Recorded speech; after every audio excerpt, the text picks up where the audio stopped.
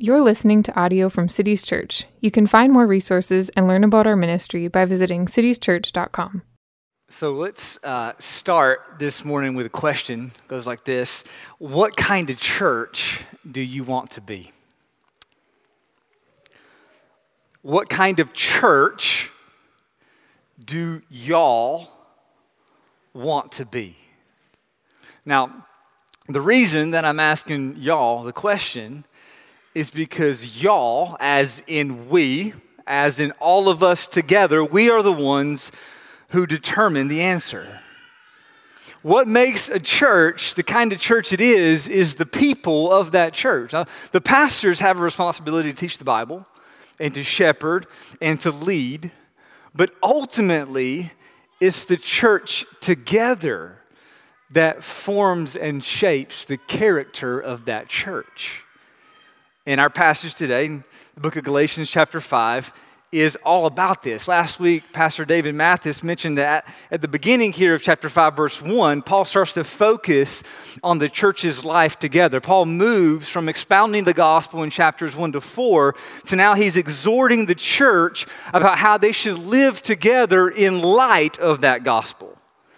In verses 7 to 14 here, 7 to 15 in chapter 5, this is kind of like a fork in the road because a dichotomy begins to emerge in this passage. We're going to see it next week as we continue in chapter 5, but the dichotomy begins to emerge here in this passage, and it's like Paul is saying to the church here in verses 7 to 15, hey, you can either be this kind of church or you can be that kind of church. It's like Paul is saying, hey, you can go down this road or you can go down that road. But either way, you're going to go down one road or the other. And who decides, Paul would say, is you. The church decides. It's who he's writing the letter to. Paul's not writing Galatians to a denomination.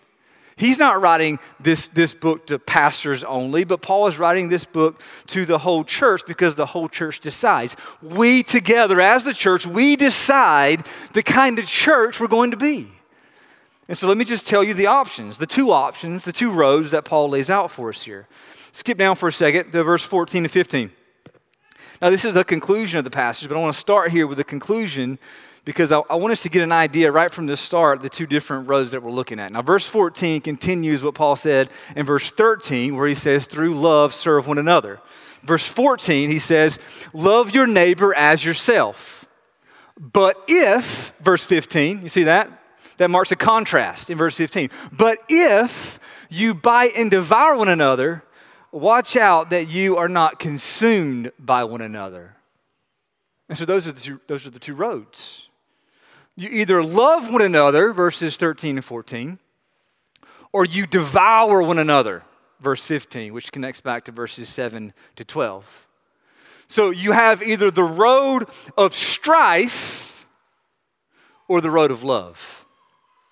Now, the road of love leads to flourishing. The road of strife, though, leads to destruction. The road of strife, the road of love, flourishing, destruction. We need to figure out which road we're on, right? Which of these roads are we walking down? What I want to do in this passage, in this sermon, is I want to slow down in this passage and describe more what these two roads are like. This is basically the sermon. There are two things we're looking at. First, what is this road of strife? Part one. And then part two, what is this road of love? What is the road of strife? What is the road of love? That's the plan. All right, let's pray. We'll get started. Father in heaven, you who are with us now by your Spirit, we ask in this moment for more of Him. We ask that you would pour out your Spirit upon us and that by His power, we ask that you show us the glory of your Son. Show us the glory of Jesus, we ask in His name. Amen.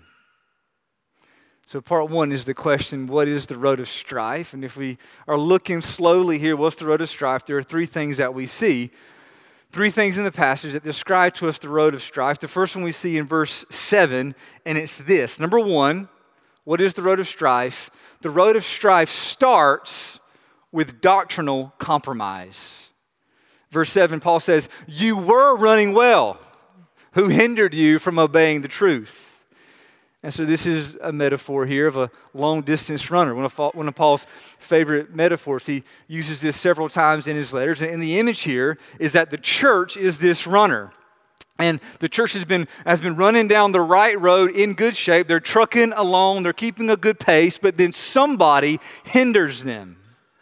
And the word here for hindered is the same word that Paul uses in 1 Thessalonians 2:18 when he says that Satan hindered him. The word means to obstruct. The word means to just get in the way, to deter. That's what's been going on here. So to stick with the running metaphor, if you can use your imagination here, there's a runner. You got a runner in your mind. The runner's running along. The runner's doing great, making great pace. We have some runners in our church, right? Runners? Yeah, we got some runners. Good. Okay, so you can imagine you're running. You're running here, you're making great pace, you're in good shape, the stride is right, everything's working, everything's going great, but then all of a sudden, somebody comes out of nowhere and they start running beside you. And they're running beside you, and what they start to do, they start jabbing elbows in your side as you're running. Now look, if that's me, I'm just done, okay? I'm not a good runner. I can't imagine running and taking elbows in the side, so I'd be finished, okay? I'm done. But you're a good runner. Y'all are good runners. And so you continue to run, and you continue taking these elbows in the side. But here's the thing. You take these elbows, and you keep, the direction you started down, the more elbows you take, you begin to actually change your direction. You're running this way, but these elbows keep nudging you, and the next thing you know, you're actually running a completely different direction than you thought. You're actually now on a completely different road than the one you first started down. That's what's happening here for the Galatians. They've been hindered. They were running well, but now they're off course. They veered off course, and this hindrance that has been elbowing them is a hindrance from obeying the truth. Now, when Paul says the word truth here, he means the truth of the gospel, just like he says in chapter 2, verses 5 and 14. Somebody is hindering this church from the gospel, and this somebody, verse 8, is not God. The church was running well. They were on the right track. But now all these elbows are taking their toll, and these elbows in the side are against the gospel of God, which means imagine now you're running and you keep taking these elbows, and the first elbow says, hey, faith in the gospel, faith in Jesus is not enough, elbow. The second elbow says, hey, circumcision, keeping Jewish law, that actually is required for salvation, elbow. The next elbow says, hey, the Apostle Paul, he doesn't actually know what he's talking about. The next one says, hey, did God really say? See? And the problem is, as you're running and you take that first elbow, this is one elbow. But if you don't really resist that, you get a second elbow. And then that third elbow is going to land a little bit easier. And the next thing you know, you're just getting used to all these elbows in the side. And you end up being what Paul says in Ephesians. You're being tossed to and fro and carried about by every strange wind of doctrine. You end up on the road of strife. You end up headed toward destruction. And it all started by just giving a little bit of space to elbows in the side, to giving just a little bit of space to teaching that contradicts the truth of the gospel. The result of one compromise, one elbow, will lead to a very different place from where you were meaning to go. And look, I know that when I talk this way, there are some who might roll their eyes about churches who are very serious about doctrine. I get that. I get that there are some who might ridicule churches who are concerned about slippery slopes. Oh, just relax. I get that. I get that that's out there. But I just want to say, the importance of doctrine and the importance of being vigilant against false doctrine, that comes from the New Testament, all right? That's just what the Bible says, all right? And when it comes down to are we going to listen to what the Bible says? That's actually a question of whether or not we want to be a real church. Because churches that forsake the Bible, churches that ignore what the Bible says, churches that abandon the truth of the gospel like the Galatians were on the verge of doing, they're not actually real churches anymore. Now, they still might have a building for now. They still might meet together on Sundays. But if they've forsaken the gospel of Jesus Christ, they are not a real church. And for all so-called churches in the Twin Cities, I want to replace them with a church plant. That's what we're trying to do here, okay? God willing. That's what we're trying to do. That's part of the vision of our church as we want to plant more churches that are centered on the gospel and devoted to the teachings of Scripture. When it comes to the road of strife, the first thing to know is that it starts with doctrinal compromise. The second thing, notice, the road of strife gradually worsens over time. This is verse 8. A little leaven, Paul says, a little leaven leavens the whole lump. And this means, first, that Paul's changed the metaphor here. Right? He was talking about a long-distance runner running a race, and now he's talking about bread making. Now, the way that these two are connected is the gradualness of the effect. It doesn't take many elbows for a runner to get deterred and veer off course. And it doesn't take a whole lot of leaven to make bread. Just a little bit changes the entire thing. See, for the Galatians, all this doctrinal stuff seemed to be a small issue. I mean, we're just talking about circumcision, right? Relax. We're just talking about keeping a few Jewish laws, right? That's all. And Paul says, look, just like it doesn't take a lot of leaven to make bread, the slightest deviation from the truth of the gospel will eventually lead to destruction. And of course, the thing is, you never get to see this happen in real time. Like, we don't have, as humans, we don't have a time-lapse perspective on a church's apostasy. You know, I mean, seldom do we ever get to see something decay as it's actually happening. The closest thing in my mind, the closest example of where that might be the case is when I go bowling, okay? Hang with me here. I went bowling recently. This is fresh for me. And went bowling with a couple friends, with a few friends a couple weeks ago. And I hit horrible, okay? I bowled so badly, I lost respect for myself, okay? Like, I thought about it the whole next morning. I'm still working through it, just so you know, like, and you know how bowling works. Like, there's, you got 10 frames, and you got like 2 rolls per frame, every frame. And there's a computer, thank the Lord, that like calculates your score, And so you're bowling. Here's the thing: you get the first frame, you roll it, you bowl it down, and you might leave like a couple pins. Not a big deal because you get another try, right? But then you roll another one, and you leave a couple more pins. Yeah, it's still fine. You still are knocking down more pins than you're leaving up.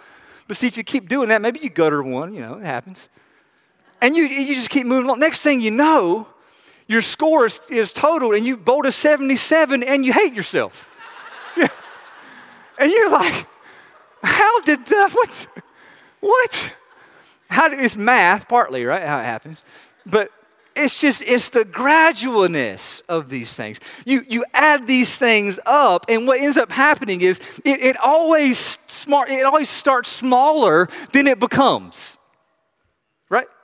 It always starts smaller than what it becomes. And we need to know this about the road of strife. Nobody says, hey, I'm going to choose the road of strife. Nobody says that. The gradualness. It's gradual. It happens over time. That's what we need to know about the road of strife. Number 3 here, the road of strife must be seen for what it is and thus rejected. And Paul's making it clear in verses 10 to 12 here what the Galatians are up against. He starts here, this is good. He says, I have confidence in the Lord that you will take no other view. Remember, the Galatians have been tempted now to embrace a different view of the gospel than what Paul preached. And as Paul said in chapter 1, there's really no such thing. You can't call that a gospel. There are no different views on the gospel. There is the gospel as Paul preached it, or there's no gospel at all. Just to be clear, right? Paul said that. That's where we're at. And in fact, if you remember in chapter 1, verses 8 and 9, Paul said twice there that if anyone is preaching to you a gospel contrary to the one you received from me, let him be accursed. And that's an imprecatory statement in the New Testament, spoken by the Apostle Paul. And in chapter 1, Paul, he speaks this curse on these false teachers. And it's relevant here in chapter 5 because he's about to do the same. Okay, so we're seeing in chapter 5 what we've already seen in chapter 1. Look at the second part of verse 10. Paul is confident in the Lord that the Galatians, they're going to get it right. He's confident they're going to get it right. And he's confident that the one who is troubling you will bear the penalty, whoever he is. So Paul is saying that these false teachers, these troublers, will face the judgment of God. It's true. God will punish false teachers for their deceit, for your deceit. God will punish you. In this case, though, you notice it's singular. Paul here, look at this. He seems to be talking about one person. He says in verse 10 there, whoever he is. And so it may be that Paul has in mind here the ringleader of these false teachers. We don't actually know. But what's important for us to see, I think, is that Paul speaks differently about the church than he does about the false teacher or teachers. When it's the church, man, Paul is hopeful. He's hopeful. And he exhorts them strongly. He admonishes them, but he doesn't give up on them, right? But when he's talking about the false teacher, Paul is already speaking judgment on them, which helps us understand verse 12. Skip to verse 12. Verse 10, Paul has already said that these false teachers will be punished. Now he says in verse 12, quote, I wish that those who unsettle you would emasculate themselves. And that means precisely what you think it means, if you think it means castration.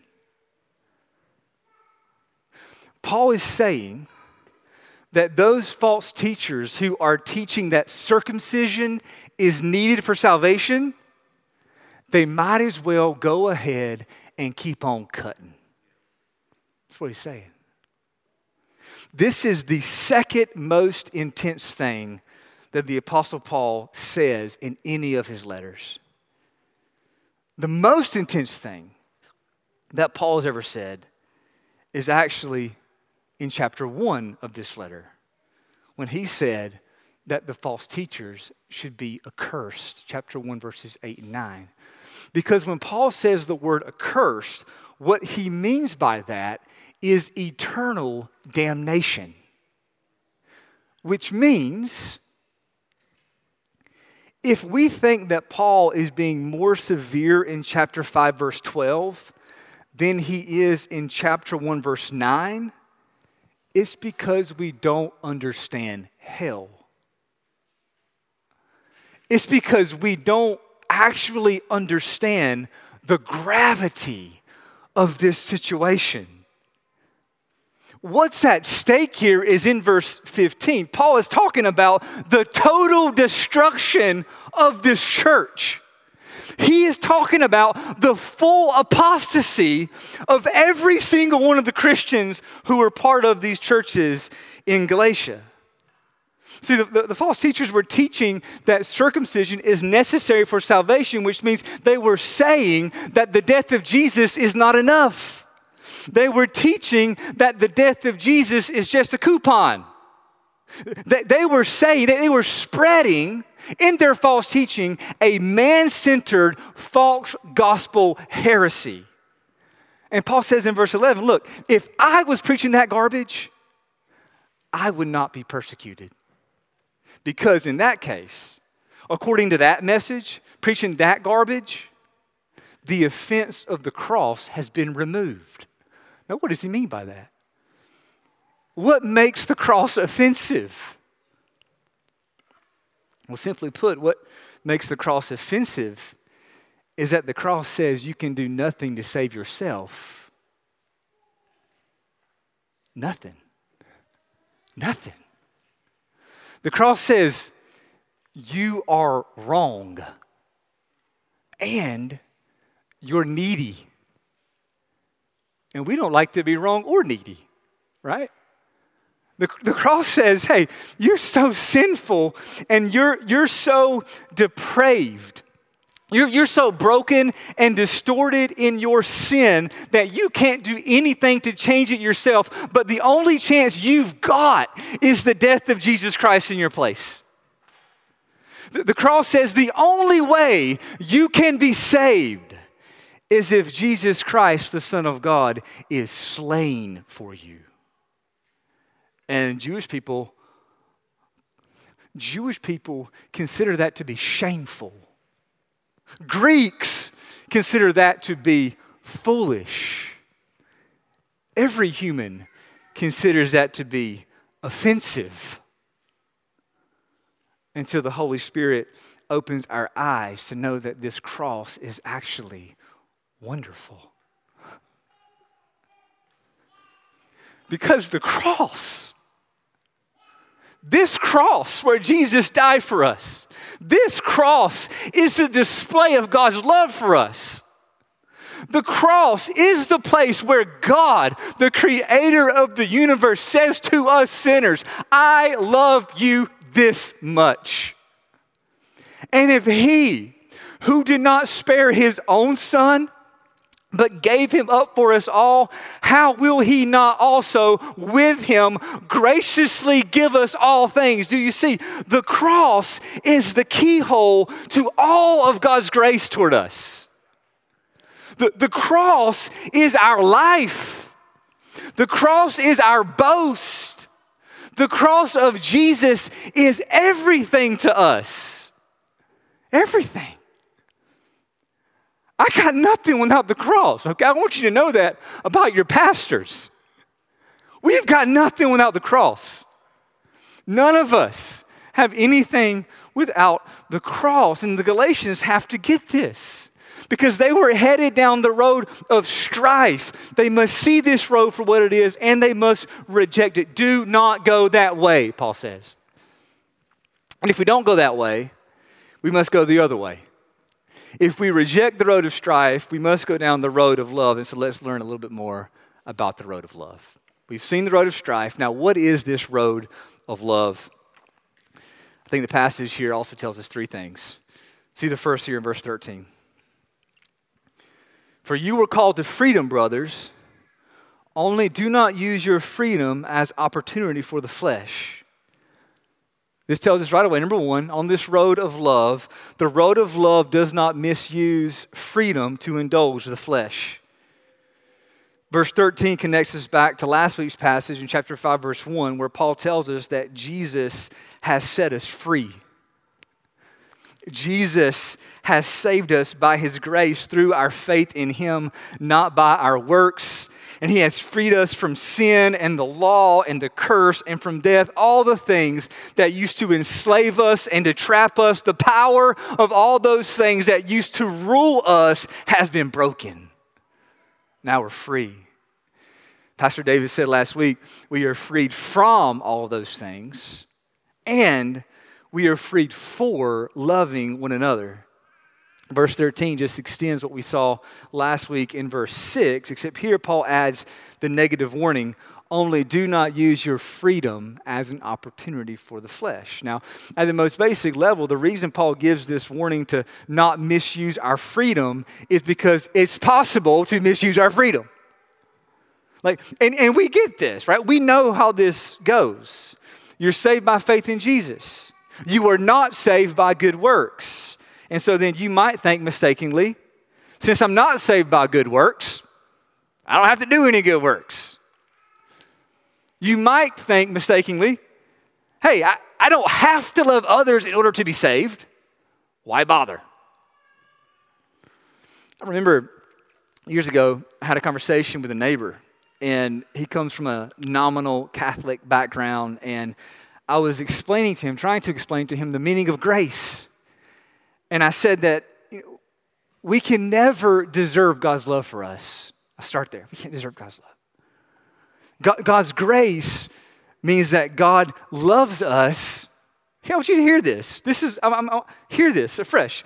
God's grace to us means that God loves us because he loves us.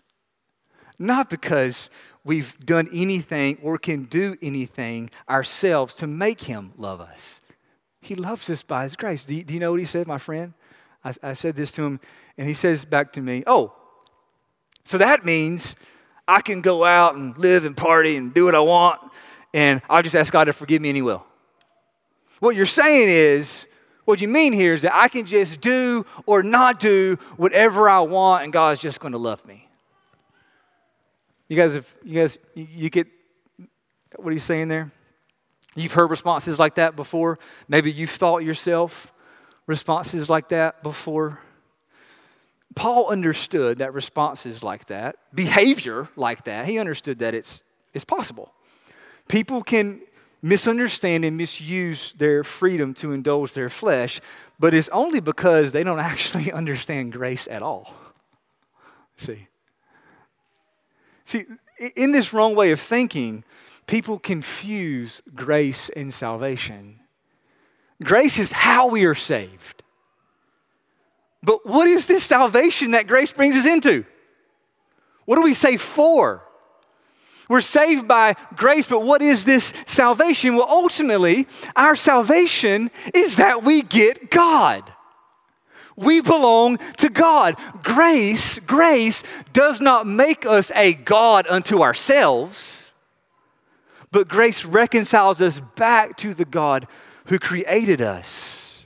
And grace fills us with his Spirit to be free, forgiven, righteous in Christ. Our salvation is fellowship with God. And in that fellowship, we have the freedom to live for God's glory and to live for others and their good. Right? That brings us to the second thing about this road of love. Number one, on the road of love, we don't misuse our freedom to indulge the flesh. Number two, on the road of love, love serves one another. Through love, we serve one another. That's just straight from verse 13. Look at the end of verse 13. Don't misuse freedom to indulge the flesh. But verse 13, through love, serve one another. And this is the absolute perfect way to say it. I mean, Paul here, in light of what's going on with the Galatians, he says it this way, I believe, on purpose. Through love, serve one another. So it's not just serve, it's serve through love. And it's not just love, it's through love, serve. See? Because if you have serving without love, that's just busyness. But if you have love without serving, that's just empty. See, you have to have them both together. There is a way to serve others that is not from love. Okay, there is a way we can kind of go through the motions, and it might either be frenzied or it might be humdrum. Maybe where there's a lot of activity that we're doing. Maybe we're just maybe we're bored out of our minds as we do those things. But either way, serving without love means we're doing things, but we've lost touch with the motive behind them. Right? Serving without love might mean that we get good at ministry. We just get good. We get slick with ministry. But we've forgotten the heart behind the ministry. Something to be aware of here. Something to watch out for. Serving without love is just busyness. But love without serving is empty. Get this. There is a way to only theoretically understand the importance of love. If you read the Bible, you have to at least start here because the Bible has so much to say about love. You can't ignore it. It's there. We can easily see in the Bible that love is important, and we can read it and nod our heads. But if we're not actually putting love into action by serving others in tangible ways, we're missing it. Don't just check the box that love is important. Show love. Show love. Don't just agree with the idea of love, but practice love through actions. 1 John 3:18, let us not love in word or talk, but in deed and truth. Right? So it's serve, church, serve through love, and it's through love, serve. This is the road of love. Love and serve belong together. And if we're thinking this way, like if we as men and women are centered on the gospel and we are holding love and serve together, it will change your homes. It will change this church. It will change our city. This is the road of love. This is the road of love. Last thing you see here on the road of love, number 3. The road of love embraces the depths of love.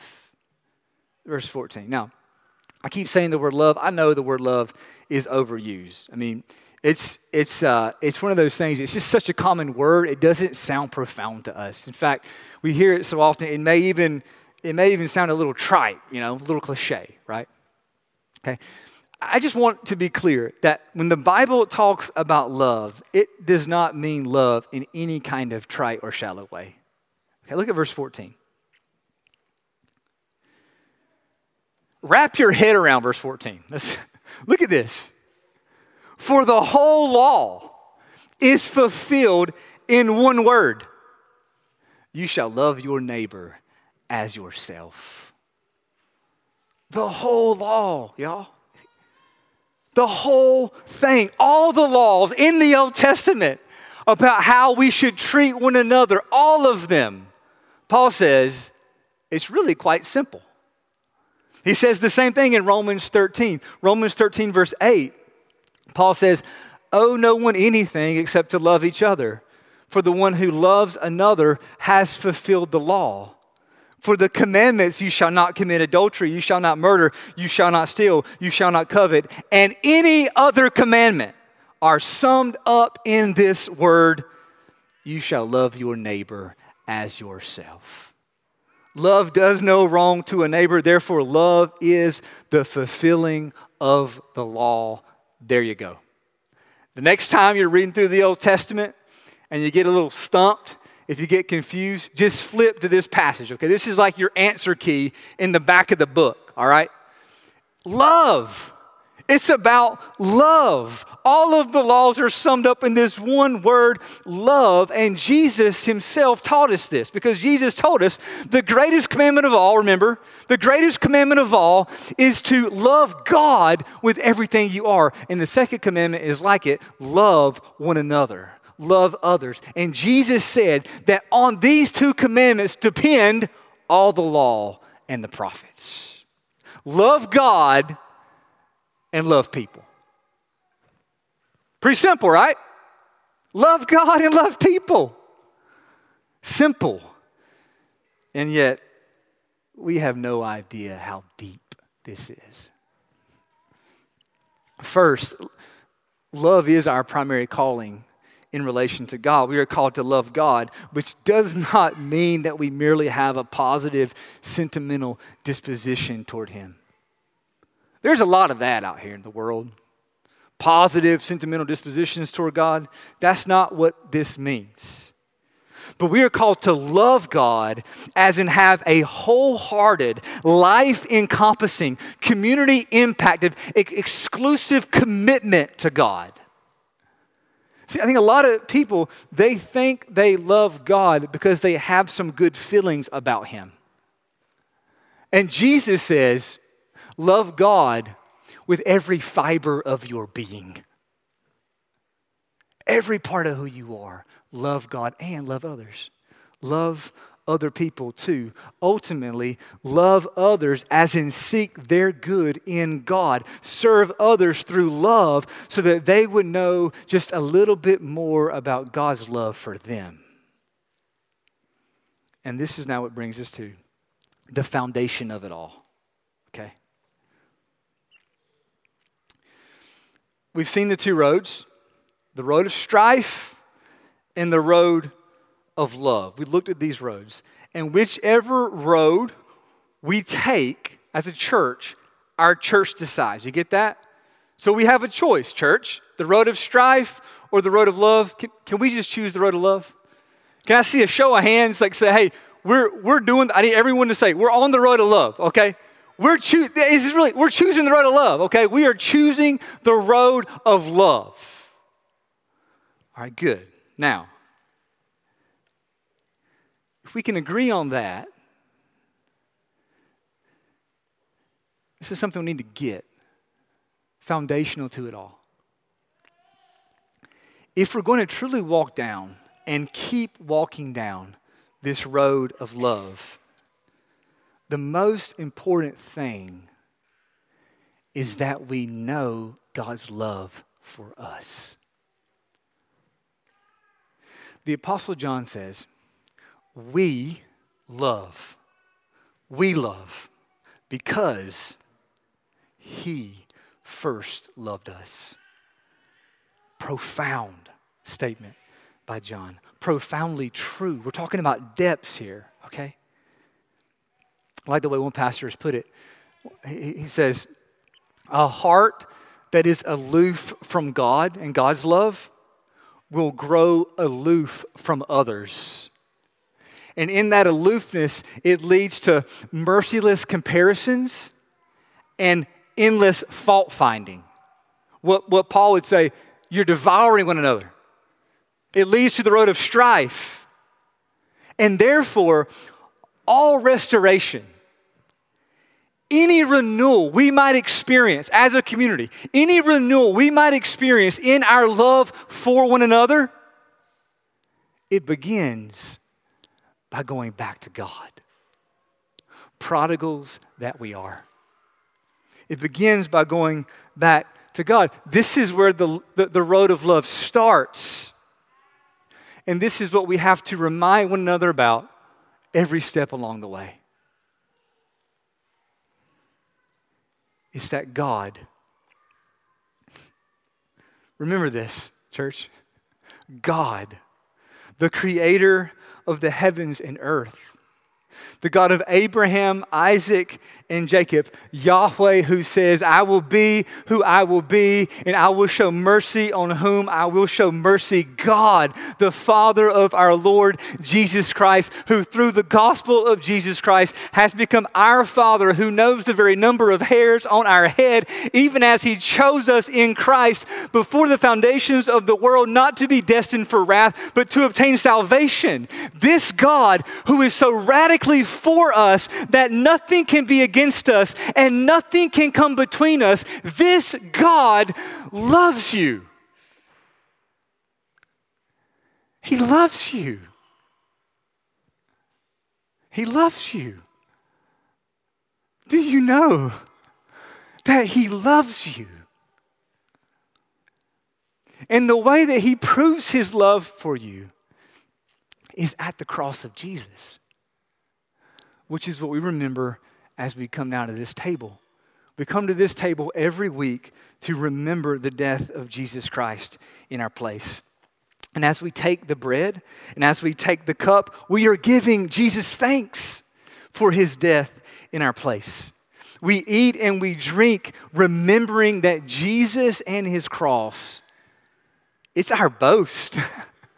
It's our life. Jesus and His cross is everything to us. And so this morning, if that is not your story, make it your story. Would that the Holy Spirit open your eyes to see the wonder of the cross of Christ.